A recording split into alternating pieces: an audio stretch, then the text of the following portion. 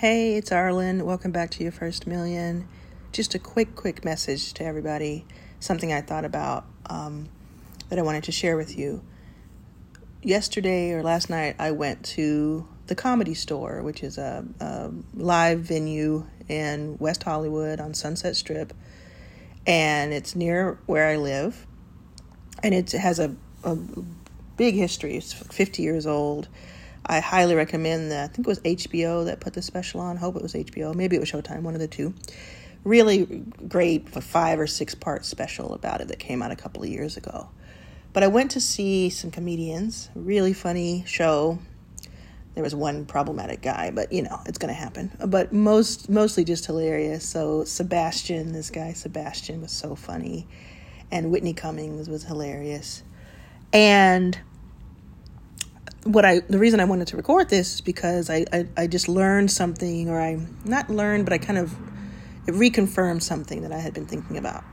So when you go into the main room, it's a pretty big room, holds a few hundred people, or maybe a couple hundred, I don't know the numbers, but it's a pretty big room. And so there's a process, and they take you 2 to 5 people at a time. It's kind of like being at Disney World or being at Six Flags or something, and you go and they say how many is in your party, and you tell them, and then they take you to your table or take you to your seat, and or take you to the roller coaster.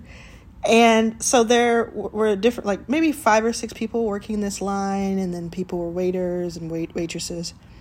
And this guy said, how many is in your party? And then handed me off to a black woman who then showed me to my seat and asked me if that was a good seat for me. And she was very pleasant. And, I interacted with her for about 15 seconds. A little bit of jokey joke because you're in that mood, and then you move on. And they did this for about 30 minutes leading up to the show starting.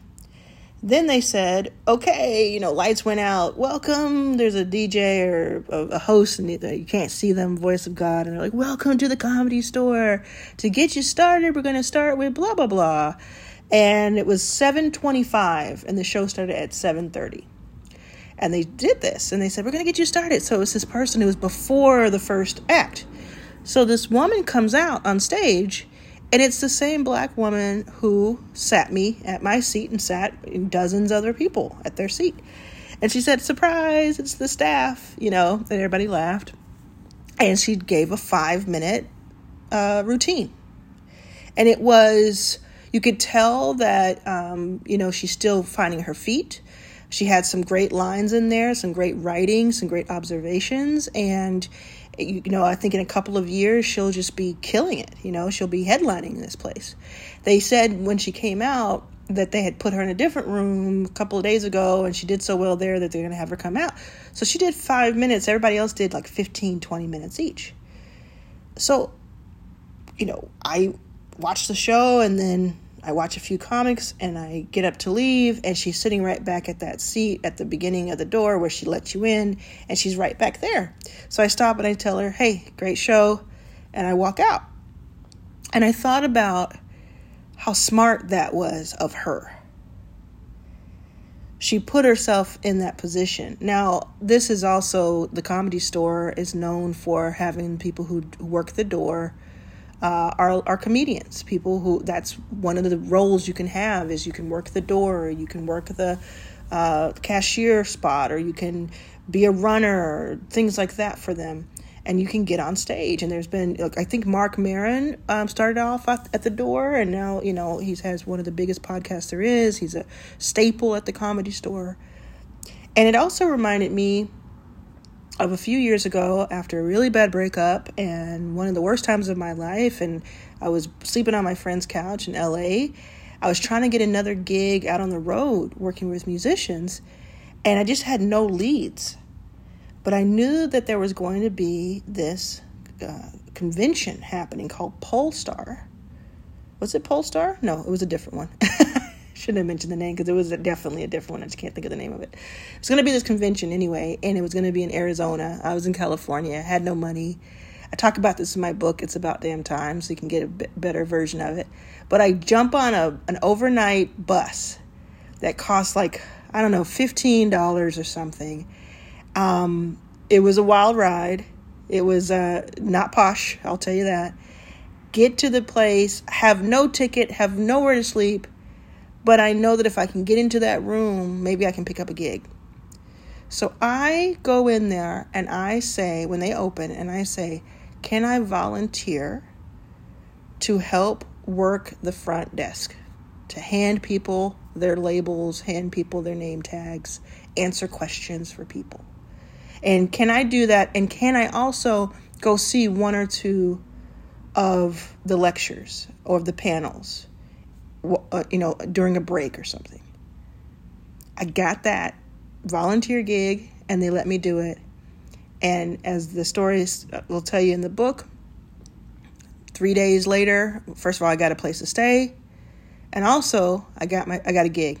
So I started meeting with people because I was at that front desk. I was meeting with people left and right. I used a little bit of charm, used a little bit of telling my story at the time, and had something to say and was an interesting person and had a little bit of experience under my belt. And by the time I left, I had a gig with Toni Braxton. And, that reminded me, and then this woman reminded me of taking these opportunities and not waiting around. Not waiting for something to be handed to you or for some different thing to appear. Doesn't come out of nowhere.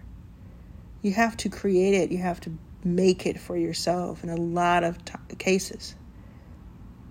So think through, no matter where you are right now in life, no matter how content or not you are, is there something you can do that's a little bit different than what you've normally done?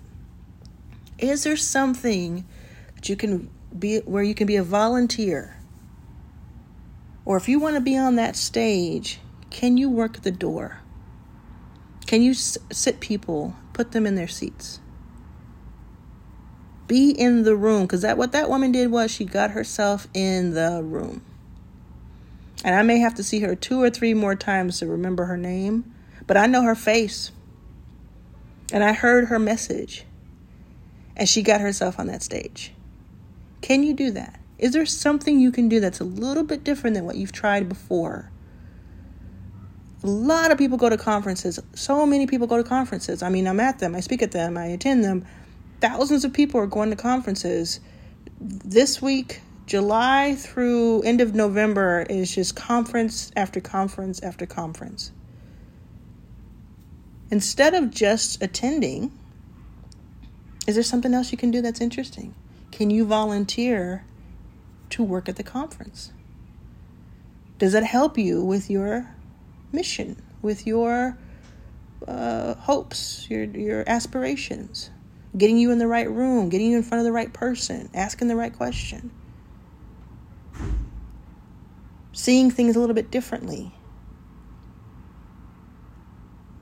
There's different ways. It's not just the volunteering at a conference. It's not just the working the door. But I just wanted to kind of open that thought, that door to a thought process for you. Because I'm going to be thinking about that. Anytime I talk to you, I'm thinking the same thing for myself. So I'm just trying to share the wealth. Think it through. Let me know what you came up with. Look at the next couple of months, 3, 4, 5 months of your schedule. Is there something local that is happening and you weren't going to go to it because you couldn't afford to get in, or you didn't think it was going to be worth it, but maybe by volunteering, maybe by asking to be somebody's paid runner for that day, somebody's, hey, that has really worked well for people working with me. People have been one day runner and turn that into equity at Backstage Capital. Just think it through. All right. I hope this helps somebody today.